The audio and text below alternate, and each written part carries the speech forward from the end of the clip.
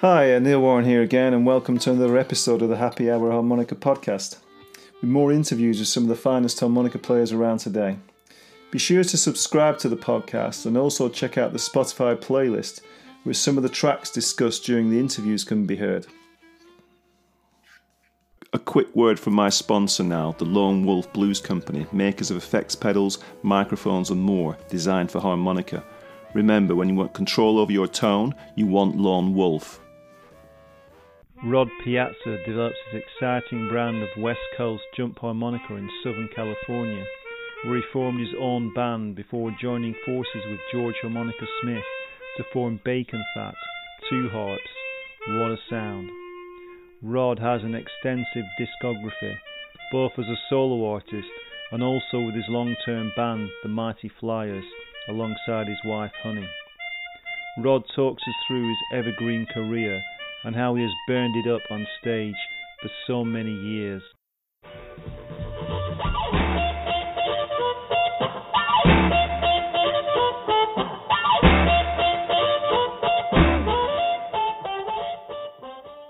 Hello, Rod Piazza. Thank you very much for joining me today. Oh, man, my pleasure, Neil. Thank you. You grew up in Southern California. What was the music scene like when you were growing up, and your sort of influences when you were younger? The first influences were the blues and R&B records that my older brothers brought home. And then from there, the LPs, the blues LPs that I kind of got turned on to from hearing a few songs on the radio or records of my brothers and pursuing it farther and farther into the blues idiom. That was my first education, I would say. And then the second education would have been after we had already been playing and had a couple records out, my introduction to the black community of Los Angeles, Watts area, and all the great blues men who had moved to Southern California and lived and played down in Los Angeles through George Smith. He introduced me to that whole scene. And T-Bone Walker, Pee Wee Creighton, Big Mama Thornton, Eddie Vinson, Joe Turner, Roy Brown, on and on and on. And that's just in the SoCal area. You had Lowell Folsom, too. All these artists, you know. And then up in the Bay Area, there were more who had migrated out to Southern California. I was lucky enough to be in bands with half of these people and back them up on shows if I wasn't in their band, you know. I think you started playing guitar first, yeah? You had a guitar bought for you when you were 10 years old, is that right? Yeah, bought a guitar off a lady selling them on the street, and I think it was $4 or $5, and I cried enough to get my mom and my brother to walk back down the street where she was and buy me a guitar, and I started on that. I didn't play no harp until my brother took me to see Jimmy Reed and introduced me on the break to him, said this young man's trying to play guitar. I said, well, he needed a harmonica to go with it, and he handed me one of his old harmonicas, so started fooling around with that, and then eventually bought some harmonicas. And when I got in the first group, they had guys playing guitar better than me, and they told me to blow harp and sing, so that was the end of the guitar. Brilliant. But so your first harmonica was a harmonica given to you by Jimmy Reed? Yeah. That's a pretty awesome first harmonica. These early recordings that you were listening to, do you remember if there was any particular inspiration for harmonica? The Jimmy Reed album, Best of Jimmy Reed.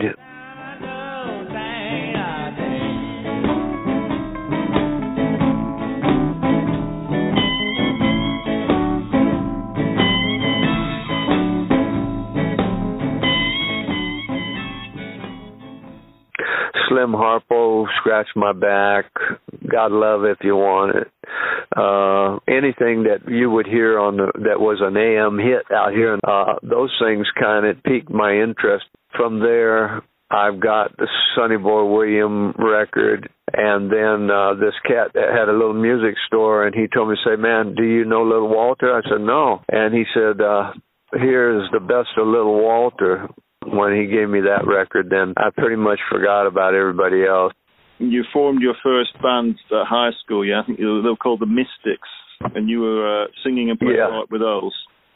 Yeah, that band was the Mystics, and then it became the same band, became the House of DBS, Dirty Blue Sound, and then we got a record deal and got a manager in Hollywood, and he changed the name to the Dirty Blues Band, and we recorded for ABC Bluesways. We were the only white act they had. They had Otis Spann and T-Bone Walker and several people, George Smith, and they signed us. I guess they thought we would sell some blues to young white hippies or whatever, because we all had long hair and we were trying to play. We were just learning, I think I got both those albums.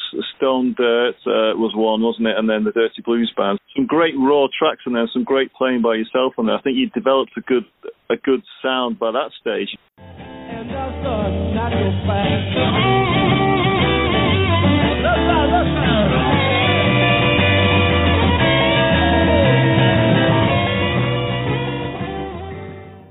I think I was about 18 when I did the first record, and about 19, if that, when I did the second one. We were just lucky to have a record deal and happy to have somebody recording us and putting us on some shows. Yeah, great. So from a very young age then, you were doing music as a full-time job? Yeah, trying to be. That isn't to say that I didn't have to work a day job on different things to supplement the income, but we were certainly trying at that age to get ahead and, make it in music. I knew that's all I want to do. And then you met George Harmonica Smith. By that time, a lot of the guys had went into the Army, and I had just formed the Rod Piazza Blues Band then when I teamed up with George. We went by the Ash Grove. Big Mama Thornton was going to start playing, and they were rehearsing that night. It was closed, but George Smith was standing outside, and I talked to him and asked him if I could come by the house sometime and learn something on the harmonica, and he said, yeah, sure. He didn't have much to say, and that was the first meeting. I don't know if it was 6 months or a year or 2 months. I don't recall how long back. I went to see who was called Big Walter was supposed to be playing there. So I drove down to the Ash Grove to see who we thought was Big Walter. It turned out to be Big Walter Smith, George Smith. He called me up on the bandstand to play, and I was so intimidated. I did the best I could, and he looked at me and said, okay, he can get around on the little harp a little bit. Then he made me take the chromatic and try to do something on that. I hadn't been playing the chromatic but a little bit, and he realized I could barely get around on it, so he let me sit back down, and that was it. I thanked him after the night, and he didn't even look up. He just said, okay. A few months after that, I was opening the show for Howlin' Wolf there for a week, and George was playing with Wolf. Wolf would hire George sometimes to blow harp with him on tour. George came up on my set, and now I handed him the harp, and he sat in with me, and we did that all week long, and man, we tore it up together, and George said at the end of the week, look, Rod, I got to go on the road with Wolf for a month. I want you to start a band with me with 2 harps. I said, 2 harps? He said, yeah, that's what we're going to do. And I said, okay. And he says, I'll call you. I figured he'd never call me. And he got back off the road a couple months. I got a phone call. Rod? Yeah. George Smith. Oh, hey, George. How you doing? Yeah, you ready to work? Yeah. For people listening, Bacon Fat, a great band. It's a treat for harmonica fans to have 2 harmonicas.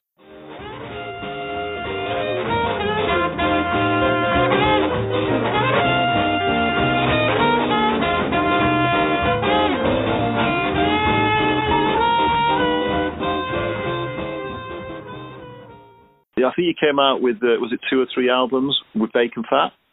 We did one, then we went on a tour to England in 1970 for Mike Vernon, Blue Horizon. He had saw us opening for Paul Butterfield over at the Golden Bear down in Huntington, and he signed my band. He said, I want to do a record on you. He had just lost Fleetwood Mac. They went to Warner Brothers. So I said, well, can you do one on George Smith too? And he says, yeah. So we did No Time for Jive with George. He brought us over in 70 to tour, and we recorded a few more songs over there. while in England, and he put that out on Tough Dude record. George Smith obviously had a big influence on you, and you played with him for a good few years. Did he particularly tell you much about how to play the harp, or was it just a case of playing with him and picking up from listening to him, playing along with him? We both had the same harmonicas. We played the same harmonicas out of the bag, and the same amp, same microphone. I would play half the set, and then I'd sit down and I'd watch him play, and he'd look at me and give me looks, and I would try my best to figure out why in the hell does it sound different, and why is it so much better when he's playing than when I'm playing. And when I would get back up, he would walk by the bandstand and look at me if I was doing something and kind of like give me a oh yeah or a and then he would grab my hands and squeeze them around the microphone so I could get a better tone, you know, and he'd force me to pick up the chromatic harp more than I would have. So I ended up playing it, you know, every 2 or 3 songs, so I was able to advance on that instrument as well as a small harp pretty quick. One of the songs, the tribute to George Smith song that you do, yeah, you talk about George on there.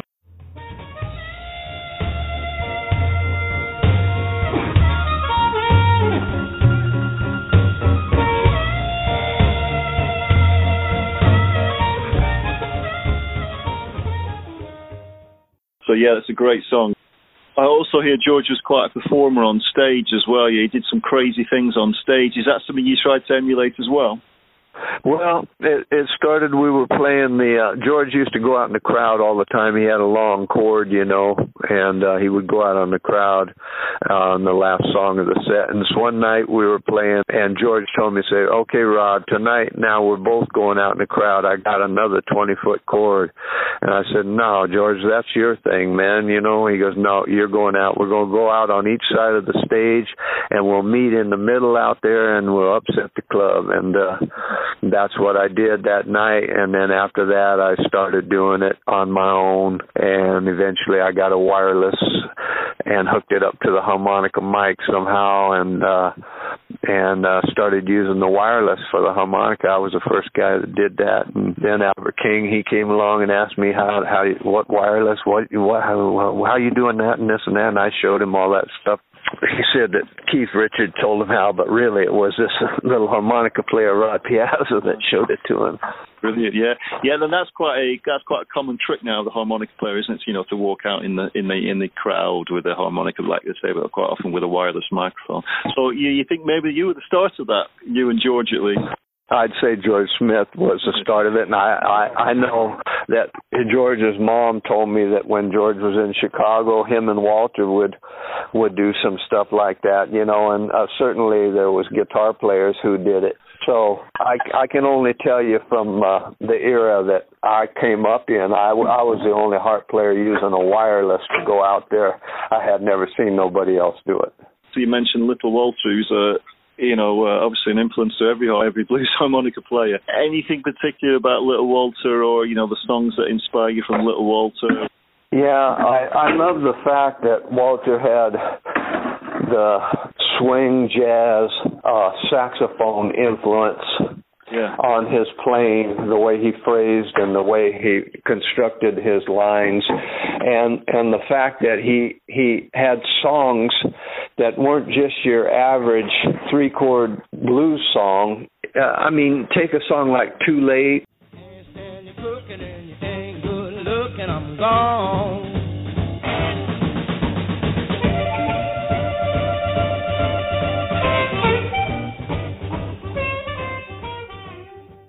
Or Who Told You, or One Chance with You. I mean, Walter had all these great songs, man, that were really great blues songs, and way different from the standard 3-chord blues.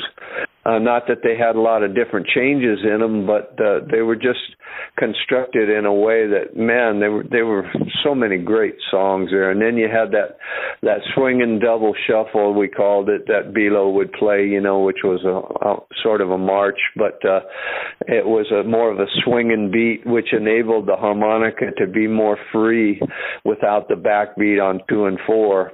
and allowed you to construct the type of phrasing and lines that were so open and available if you had the content in your head and your heart and your soul to put into your harmonica. So interesting, you're talking about trying to emulate the sound of saxophones, and that's something that is talked about with Little Walter quite a lot, that they try to emulate the sounds of saxophones. That's more in your phrasing, is it, rather than the actual tone of the harmonic that you're doing that? And were you, did you listen to a lot of saxophone players yourself to try and emulate the sort of lines that saxophone players play? Yeah, quite a bit. Louis Jordan, Gene Ammons, Red Prysock, so many of them. I love Ben Webster, and I love all their playing.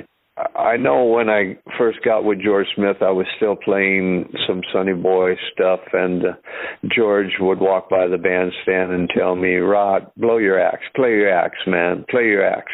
He didn't want me to do the sort of wah-wah harmonica effect. He wanted me to play it like an instrument, like a saxophone, and play it like a horn. Obviously, that's where Walter was headed. I know Dave Myers used to come see me play all the time when I'd go to Chicago, and he told me, say, "Rod, Gene Ammons would come down to the club where we was playing, me and Walter, and he would sit in with us, and he goes, Walter's records were okay, Rod, but you should have heard when him and Gene Ammons was jamming on a live set." And I would have given anything to hear that. To me, the acoustic harmonica didn't really turn me on a great deal. That amplified horn sound with the microphone and the box, that really was what moved me.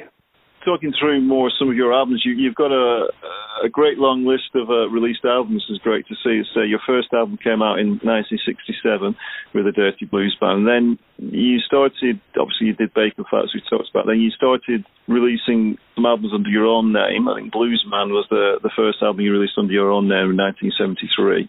And then you formed some of the Mighty Flyers, this has been your band since 1980.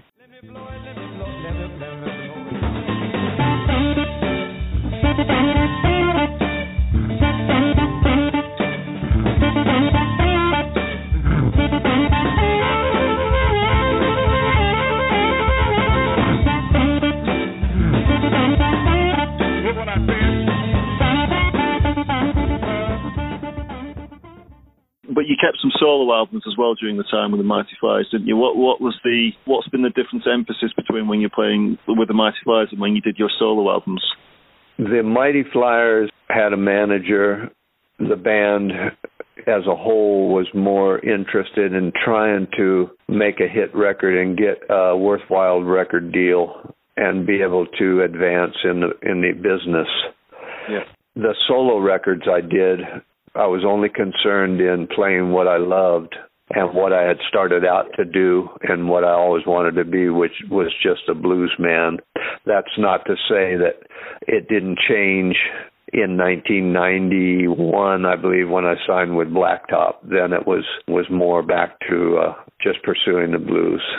But I think that gives us a nice difference with your albums, isn't it? We've got the more sort of heavily blues-centric albums, and when you're playing with the Mighty Flyers, it's more boogie, it's more kind of faster up-tempo, jive, jumping sort of music, which works great with your harp as well. I think your last album, Emergency Situation, is 2014. Other than the live album at Fleetwood's that was put out by Big Mo, recorded in 94, that just came out last year, a year before. But certainly the last studio record was Emergency Situation. Are you planning on releasing any more albums? I did a live recording down at Tampa Bay Blues Festival in Florida for Chuck Ross down there. He did a live recording, me and Kim Wilson, tribute to Little Walter. He hasn't been able to clear it to get it put out. So I'm thinking about having him sell it to Ripcat Records, who put out my instrumental album last year, a year before, and combining it with about 3 new tracks in the studio and releasing that here in the near future.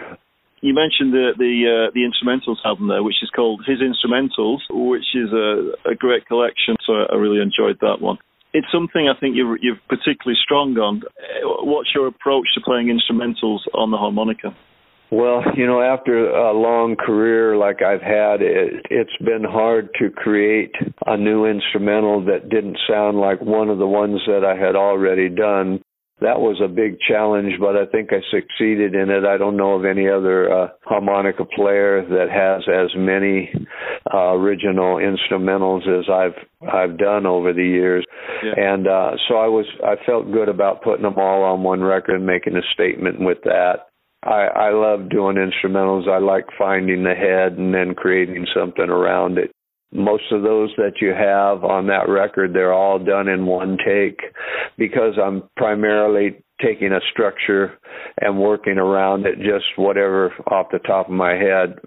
I hate doing more than one take of a song. All my songs are usually one take, two takes at the most. I mean, I don't know of any other harp players that have a instrumental like Stratospheric tune on the 64 Chromatic.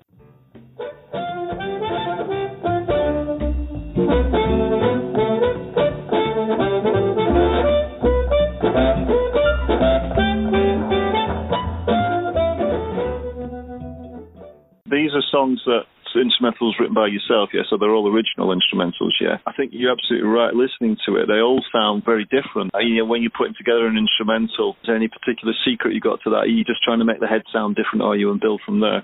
Yeah, once you've got the head in your mind to give the identity to the tune, then in your soloing, you have one part of your mind, I think, is resting on what you've already done, and the other part of your mind where you can go new territory. And then you've also got the soulful element of it to try to keep it soulful, not make it too technical, but technical enough to where somebody says, oh, wow, I didn't think of doing that, and yet have enough soul to it to where somebody wants to put it on and listen to it more than once. One thing you need in instrumentals is to keep the interest in the song. When you're trying to play as an instrumental as a harmonica player, I think you often feel that you lose your momentum a little bit. So to keep that going to sort of 4 minutes or so through a song is really important for the instrumentals. And again, I think that you do really well in the songs that you do. And I noticed there's a few horror-themed songs on there. You've got Soul Monster and Frank and Bop and Scary Boogie and Devil's Fight. Have you got a particular interest in horror? Oh, yeah, man. I grew up seeing all them original horror movies on Universal, Wolfman, Frankenstein, Dracula, all that, as a kid. I always loved those movies, still do, and some of the titles are drawn from that, yeah. An album that really first introduced me to your playing is the Modern Masters album, which is a compilation album of yours, which covers, a lot of your career. Talking about a few of the songs that I really love of yours, quite possibly my favourite harmonica song is Rockin' Robin.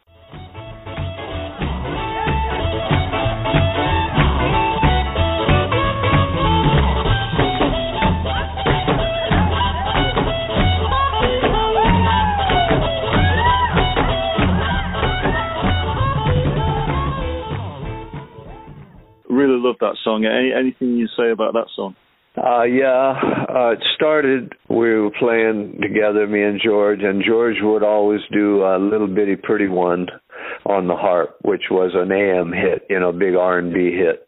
Yeah. And so I said, okay, well, George can do that one. I'm going to do Rockin' Robin. So I learned Rockin' Robin, and I started playing that down at the club. And then George watched me, and I remember the night that George got up after me, and he played Rockin' Robin and looked at me like, okay, now I'm getting some of yours. You're not only getting some of mine, I'm going to get one of yours. And we were both laughing, and I felt good about that, like I had made a little bit of a statement there, and it was worth covering. And now, I don't know how many harmonic players have covered it. It was always a great crowd pleaser.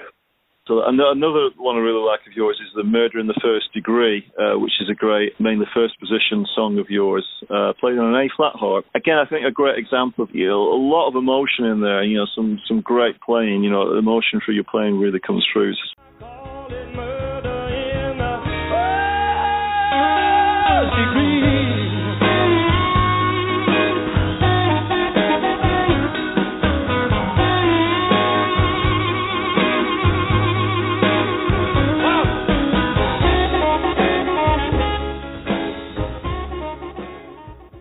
How Come You Women Look So Good.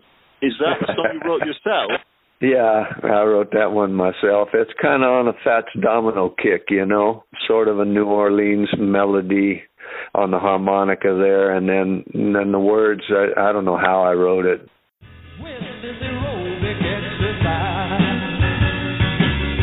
They show our wear our eyes.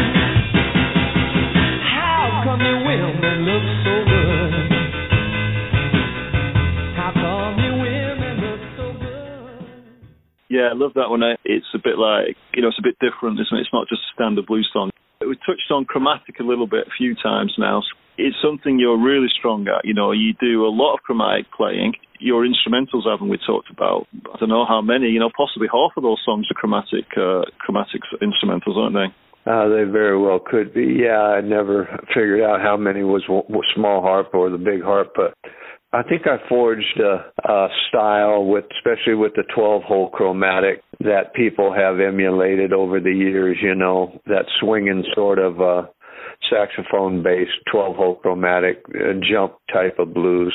Yeah. Swing, West Coast style blues, they call it now. I think you're right. It's that jump style, isn't it? Like West Coast blues, as you say. Because a lot of the chromatic blues you might hear is slow blues, as the chromatic works well in those slow blues. But you definitely have a very strong playing of that West Coast kind of jumping style, which really brings a lot of energy to the chromatic. In particular differences between playing the chromatic and playing the diatonic, or the small harp, as you call it. Yeah, for sure. I learned early that you really had to massage that air into the chromatic. You couldn't force it like you could force that small harp. You had to really manipulate them reeds, or they would just stall on you, and you couldn't get anything out of it. So it took breath control really to be able to make them reeds react, especially on a 64, and especially at any kind of fast tempo. To make them reeds on a 64, especially the low notes, to get them to react quickly, I mean, that's a breath control deal right there for sure. There's not many guys that can really get around on that harp, the big harp today, or even the 12-hole to the degree I think that I got into it when I was really heavy playing. Yeah, and I think that's the reason why a lot of guys play on slow blues, because it's a bit easier to manage. But if you're playing the faster ones, like you said that you're playing, that's when it does become more challenging, doesn't it? So are you playing a lot of octaves on the chromatic? Yeah, when I need it for an effect. I find myself now playing more of a blocked style with a bit of a discord, a la Little Walter, than I do find myself playing the big chord of George Smith all the time. I'm only using those big chords when I really want to make a statement and get fierce on it. The rest of the time, I think I'm playing it with a bit of a discord style. And as you say, you're mainly playing a 12-hole chromatic, are you, in a lot of these songs, because that suits the faster songs? It's easier to get around on the 12 than the 64, of course, yeah. But, I mean, like Heartburn, that's a 64. Heartthrob, that's a 64. Stratospheric. There's several that are up-tempo that are the 64, Yeah, and another thing that you do, which isn't so common, is you play different keyed chromatics. Such as playing the B flat on the High Flying Babies. Any particular reason to do that? Just playing the different key, just get away from the usual sort of D minor and D blues that is usually played on chromatic. It started when we had a friend who worked in a music store, and he would order strange harps that nobody would buy, so he could eventually take them out of the store in the back door and hand them to me. And so I would get these B flat chromatic. And I'd bring it to the gig, and me and George would start playing on it. It worked out great, and then on the gigs I had to back people like Joe Turner, who played every song in C, and I never really liked too much playing a high F harmonica. They didn't make a low F at the time, so you were either on a B flat in third or you were on that high F, and this B flat chromatic in third gave you the opportunity to play, a nice sounding harp in C over and over again. So that's why that came about. The F12 hole that I've used that one, I ended up doing one of Mark Hummel's Battle of the Blues harp shows, and they had gave him a bunch of harmonicas Hohner had to give to everybody, and he left me out. And when it came time, I said, man, what happened to the harps? He says, I gave them all away. He says, I got one left. You want it? It's a F chromatic. And I go, yeah, I'll take it. I got it, and I really loved the way it was pitched. And so I did some songs on that. I think I did Devil's Foot on that.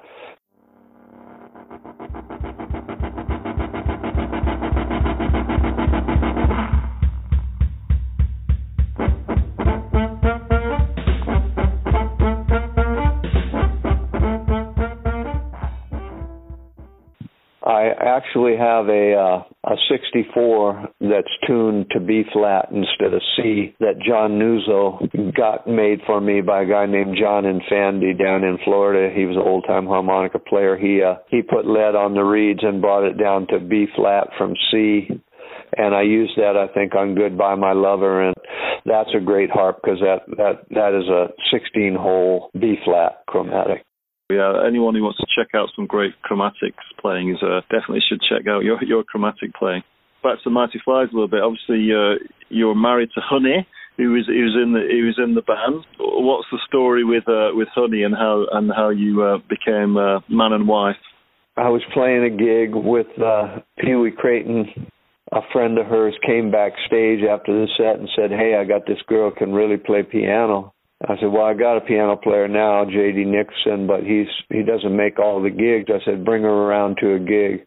And I heard her play, and I hired her back in 73 or 4.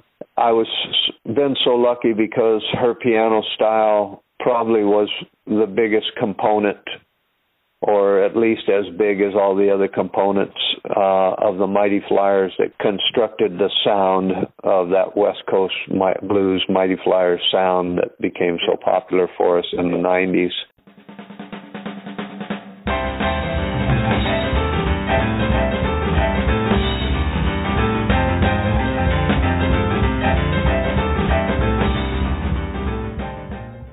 I can't give her enough credit on that. She brought it to another level. So Honey joined your band then, and then how long was it before you got married? I think we got together in 76. Then we were living together for a number of years till 89, and we got married in 89. In fact, this April was 31 years of marriage. Great. So what's it like then, with your wife and your band living together, touring together?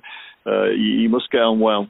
Yeah, we get on real well, really good friends as well as companions and lovers.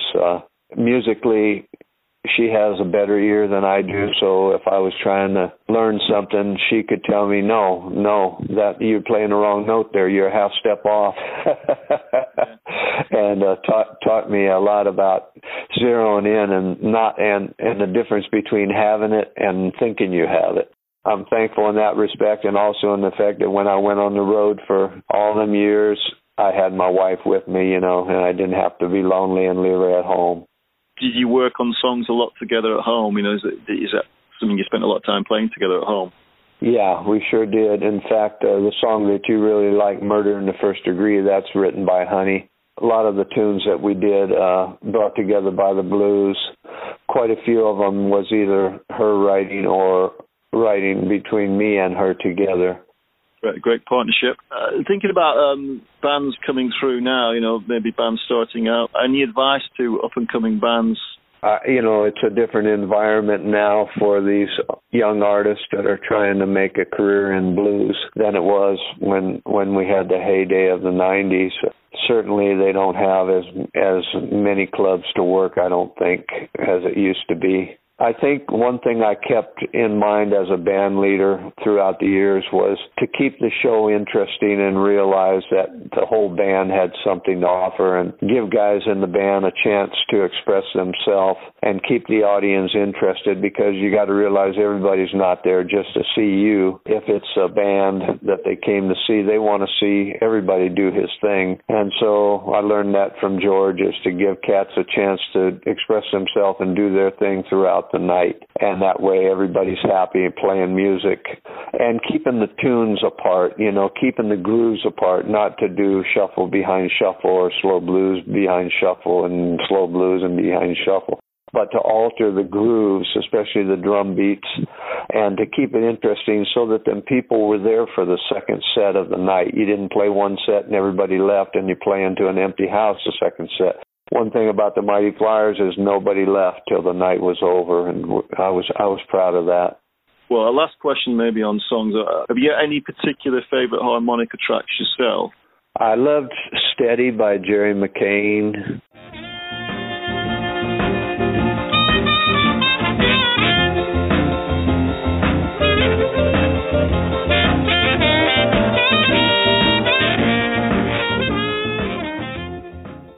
I loved Sam Myers, Sleeping in the Ground, and My Love Is Here to Stay.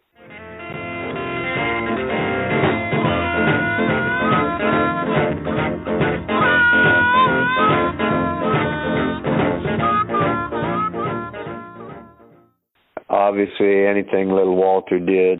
I liked George Smith's instrumentals that he did, Boogieing with George. He had quite a few, like Loose Screws and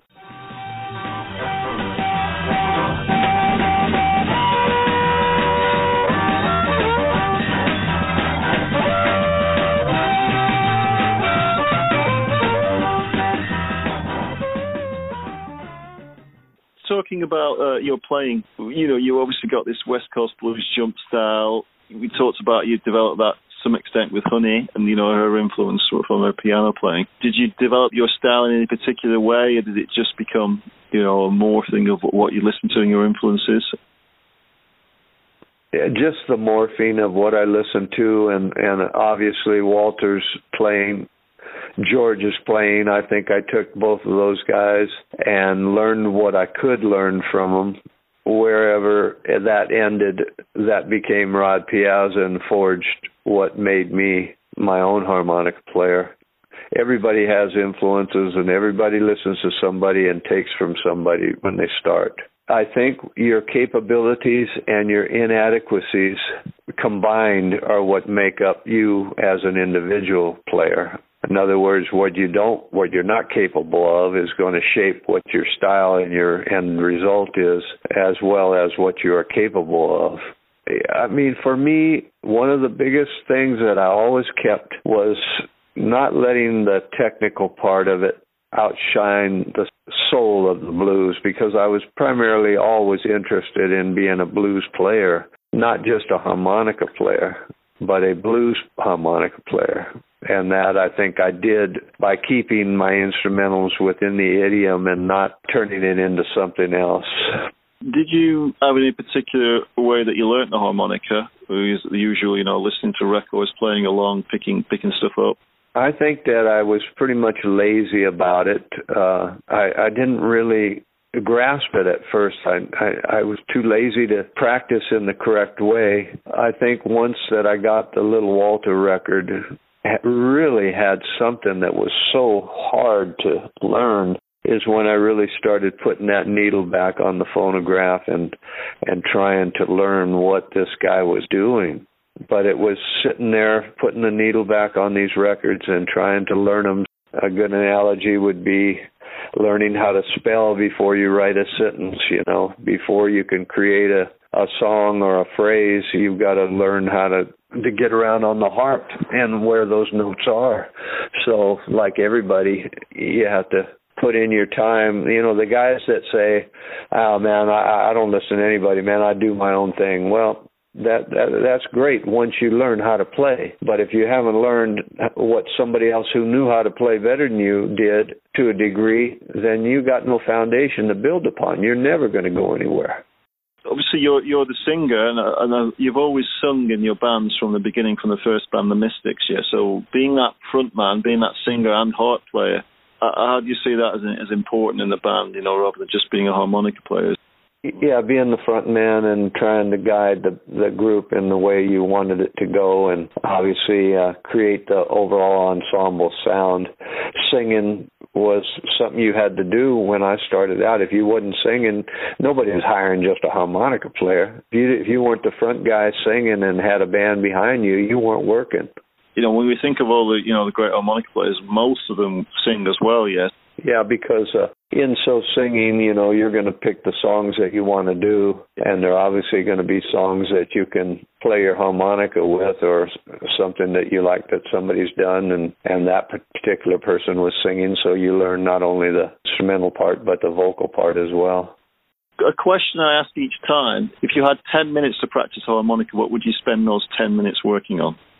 I think 5 minutes would be on something that you already know, some song that you've learned, just to keep your chops fresh and keep your mouth and your embouchure up. And the other 5 minutes, I think, would just be on trying to create something new that you haven't played before. You know, when I pick up the harp now, most of the times I don't have an idea in my head until I start playing the harp and something comes out and I say, hey, yeah, that was something worth repeating. And then I'll go back and try to play that again. Sometimes I can play it again, sometimes I can't. In so doing that, I think that's how you create something new for yourself and add to your vocabulary.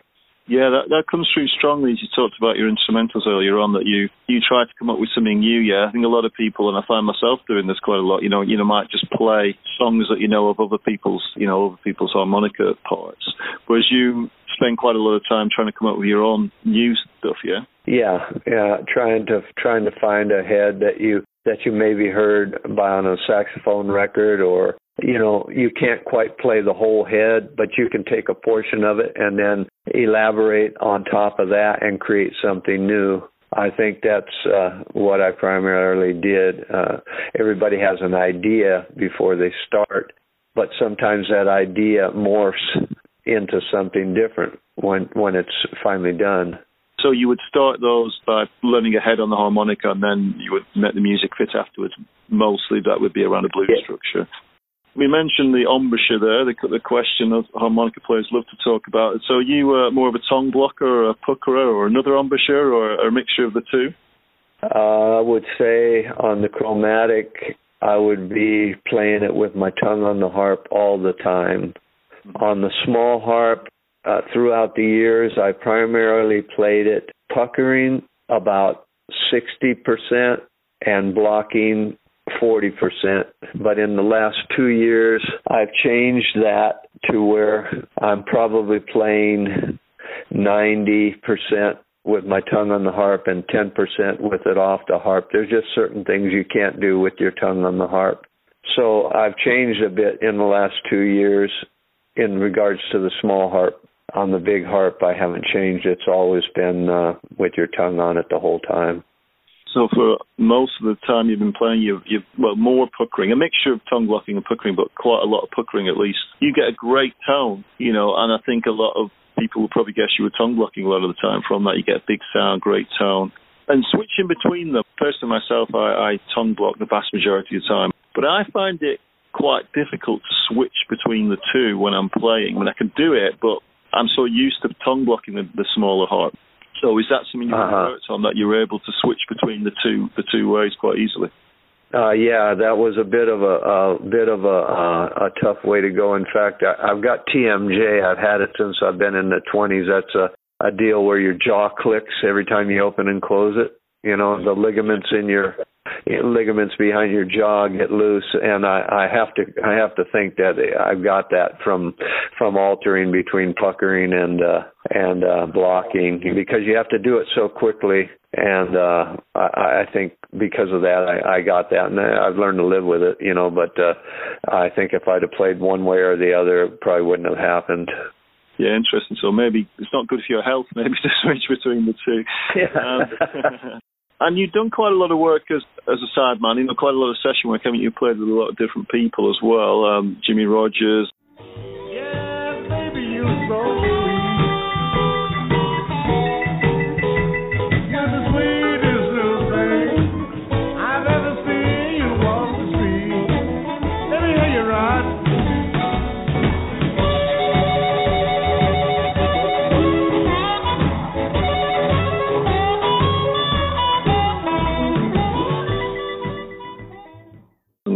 Creighton. You mentioned a few names there. Any particular comment on how it's different playing as a sideman from being the band leader? Yeah, I think I'll sum it up to you. One time I went to a recording session with George Smith, and he was playing behind, I believe it was Joe Turner. They were doing a 45, and when we left and we were riding in the car, I said, "Hey man, how come you didn't play more, man? You didn't put a whole lot on it." And he thought for a minute, and he looked at me, he said, "Rod, that man don't like no harmonica." And it was kind of true, you know. Joe Turner had recorded all his stuff with a horn player, you know, a horn section. Yeah. And so George kind of had the insight to know, let me just put what the producer's happy with here, but not try to overpower or overshadow the song or the artist that's in front. And I think I kept that in mind in all my recordings with somebody else, with Jimmy Rogers, with Smokey Wilson, with Pee Wee Creighton, on and on and on. To give them the best I could give them, to augment what they were doing, not to overshadow what they were doing, you know, and take the focus off the artist and the song. Just talking about gear now, we're going to run through a few questions around that. So the first question is, what harmonica do you play now? What type of harmonica? I was playing the Herring harmonicas because they were endorsing me for quite a few years, and they were free. That's my favorite harmonica, a free harmonica. After Hohner giving me the 50% off for I don't know how many years, but I went with them, and now a friend of mine has been giving me these Hohner Special 20s that he dials in, and Rich Parrish is his name, and I've been using his. And the other day, Dennis Grundling, he had Hohner send me some of these Marine bands again, and I forget, the Marine Band Deluxe, I think they called, and they seem like a real good harp. I like those a lot too. Okay. As far as the chromatic, I still like the Herring 64 and the Herring Velvet Voice 12-hole. Yeah, so Herring are based in Brazil, aren't they? Weren't they making a Rod Piazza harmonica at one point? Yeah, they did make one, and it was quite expensive at the time, $85, I think. You know, I came up when harps were $2, so it seemed ridiculously high, but I guess that's what they pay for harps now. But, yeah, we never did quite get it perfect dialed in like I would have liked to have had it. It is a really good harp, but you got to take a little bit of time because it's all bronze, and them reeds are really strong, so you have to work it in. It takes a bit of time to break it in. Most cats don't have that time to break in a harp if they work in, 4 or 5 nights a week. Well, harmonicas are, like you said, they're more expensive, but I think they're, they're good quality harmonicas these days. I think they've done a lot to improve them, haven't they? You got so many guys now, I guess, that tune them in for these guys that play professionally and really make them perfect, and that's a big plus, when that harp will work for you. And do you have a favorite key of diatonic? The small harp, I'd say the one I probably pick up more than anything would be the A harp. Yeah, it seems to be a popular choice. And do you play any different tunings of harmonica, or do you stick to the standard tuning? Other than the low harps, no. Pierre Beauregard and them gave me some of them magic harps 10, 20 years ago, I guess it was, and damn, they had a reggae band and a big band and this band and that band, magic band. Man, I could never figure them damn things out, man. And I just Rick Estrian told me, he said, man, I couldn't figure them out either. I don't need another hurdle to jump over. And that sort of said it all. I left them alone. I'll pick them up once in a while in the garage and see where I'm at on it, but it's just I can't find them. And do you play any overblows at all? Yeah, I don't know nothing about that, but all I know is bending them high notes up there, 8, 9, and 10, blowing and bending the nose. But as far as blowing lower and bending it, no. Okay, and what amplifier do you use? What's your amplifier of choice? Only one I ever liked to play through is the Harp King, and that was amp created by John Kinder and myself over the years of me finding old amplifiers that sounded better than what I had, and him making them sound like the old amplifier, and on and on and on over the years, and finally coming up with the Rod mod. And he would modify all these old amps for me to have the sound I wanted. And then finally he decided he wanted to make his own amp and call it the Harp King and put the Rod mod in it and make it adjustable. And that was back, I think, around 97. And since then I've never wanted really to play any other amp but those amps. So do you play the 6x10 or the 4x10? I have them both, and I also have the Soulful, which is the 210 model. They're all great, but if I have one amp to go to for any size of room, it's the 610, because I can play that in a very small room, man. I mean, you just adjust the mod in it, and heck, you can play it in a room that's 8x20 or 8x15 even, you know. Wow, that's amazing. You would have thought an amp so big would be so loud, but you're able to really get the volume down, are you? Yeah, because of the mod that's adjustable in it, you can put the volume on, 3 or 4 and set the mod correctly, and then have a great tone at, the volume of a Champ or a Deluxe or something.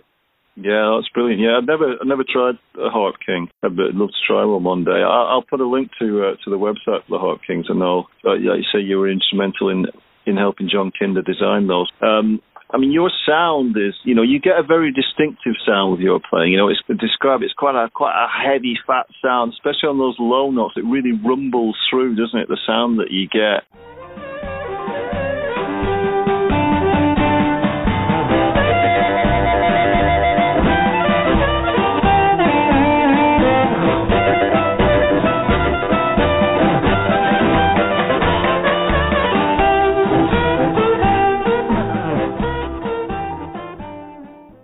Is that, a lot of that down to the amp that's getting that sound, and that's the sound you wanted to develop with the Harp King amp? Yeah, I would say it's part of everything. As you know, being a harmonica player, it's part in your mouth, part in your hands, part in the microphone, and part in the amp. I don't think you can walk out and buy one amp and all of a sudden you sound exactly like somebody else. I think any harp player is a combination of everything he does. Do you use the same setup when you're playing chromatic through the amplifier? Yeah. And for your small amp, I think you've said already, so you use a 2x10 Harp King as your small amp of choice. Yeah, it's the Soulful, it's called. It's 210s, 40 watts. Just a great sounding little amp. In fact, they're really wanted right now by harp players. There's a list of guys that are looking for one, but we haven't been able to make any, and so I'm instrumental right now in getting John together with me, and we're going to build about 10 of them, and they'll be coming out later this year. Once again, it's just a fabulous amp for anybody who's playing a small gig or who doesn't really have any gigs and plays at home or goes to a jam once in a while. It's very compact, but yet it has the Rod mod in it and is capable of at least being as loud as a bassman, And microphones, what's your microphones of choice? The body would be the Astatic, JT30. The Element would be the Shure Crystal. I have a friend up here in Northern California, San Jose, Mark Overman. He goes by Big Tone Mark at Gmail. He's made the mics for me for probably the last 15 years at least. He's made the mics and given me the best mics that I use. I used to build them myself, but he's way beyond me, and he puts in the correct volume pot and the correct capacitors, to level out the tonal response at any volume, and he's the guy for me anyway. I always wonder where they get all these elements from, because a lot of the crystal elements are gone now, but I know there's newer ones, isn't there? But these guys seem to be able to find them, don't they, somehow, these mics, which work great, so they're worth the weight in gold, those guys. Yeah. And do you use any effects pedals? Yeah, I've been using a digital delay for 20, 30 years, however long they had it. It's just a digital delay, so it gives you a sort of a slap-back echo sound. And I was using the analog delay before that, or a tape echo back in the 70s, but the tape would break on the tape echoes, and on the analog delay, the last note of the repeat would always go flat, so it would sound like bum, bum, bum, bum, bum, bum. And that aggravated me because it always sounded like I had hit a flat note. But when they came out with digital, the response, the repeat was clean and didn't vary, and so I've been using that ever since. Do you know what make of pedal that is? Yeah, it was a Boss. Boss, yeah. So is delay the only effect you use? The only other pedal I use is on a fly-in. I'll use Kinder's AFB box, which is really the rod mod in a little box. And so you can plug into that and essentially make any amp have the rod mod in it and take your current amp up to 50% better sounding than what you've got with. So is that the Kinder anti-feedback, the same John Kinder who makes the Hot King amps? Correct. The Kinder one adds a little bit of distortion, doesn't it? So yeah, but they're still making them then, is it? The Kinder anti-feedback pedals. It's so hard to get in touch with John. He works from like midnight to 6 in the morning or something, and he doesn't answer his phone. If you send him an email, you might get lucky, but no other pedal compares to it. Last question then, and thanks again for your time, is obviously we're in this pandemic time at the moment, but have you got any tours lined up later in the year that you're hoping that are going to be able to happen, or maybe next year? Anything coming up that you're looking to do? Yeah, I'm going to return to the Tampa Bay Blues Festival next April. I was going to be there this April. Obviously, it didn't happen. So next April, that's on the books. I'll be doing that with the Mighty Flyers band and Rusty's Inn, also playing guitar with Henry Carvajal, both guitar players, and Honey and the band. And actually now we have Ed Mann playing drums, who was in the Mighty Flyers back in the 80s, and he was also with the Big Town Playboys from England for a while, and he's back in the group now on drums. So he'll be with me, and we'll be doing that next year, and obviously whatever else comes along between now and then. Yeah, brilliant. Any plans to come over to Europe at all? I had quite a few offers, to be honest with you, to come for the Great British Rhythm and Blues Festival. I think that's the name of it. Several other festivals in Europe, but man, at my age, the thought of getting on a plane for 13 hours, even if I was in first class, which is the only way I fly now, I can't sleep on the plane. I end up getting there feeling so bad that I've turned down all the European work. Yeah, understandable. You played, I think, the Great Rhythm and Blues Festival a few years ago now, and unfortunately I couldn't make it to see you. I really wish I had made you a special effort, because I've never actually seen you play live. But yeah, you did play there. Maybe it must have been at least 10 years ago now. So yeah, missed you unfortunately that time. It's a shame. Maybe I'll come out to the States and see you next year. It'd be the only way. So thanks. Appreciate so much talking to you, Rod. And again, really love you playing. So yeah, thanks very much for taking the time to speak to me. Thank you, man. Always a pleasure, baby. That's it for today, folks. Final word from my sponsor, the Lone Wolf Blues Company, providing some great effects pedals and microphones, all purpose-built for the harmonica. Be sure to check out their website.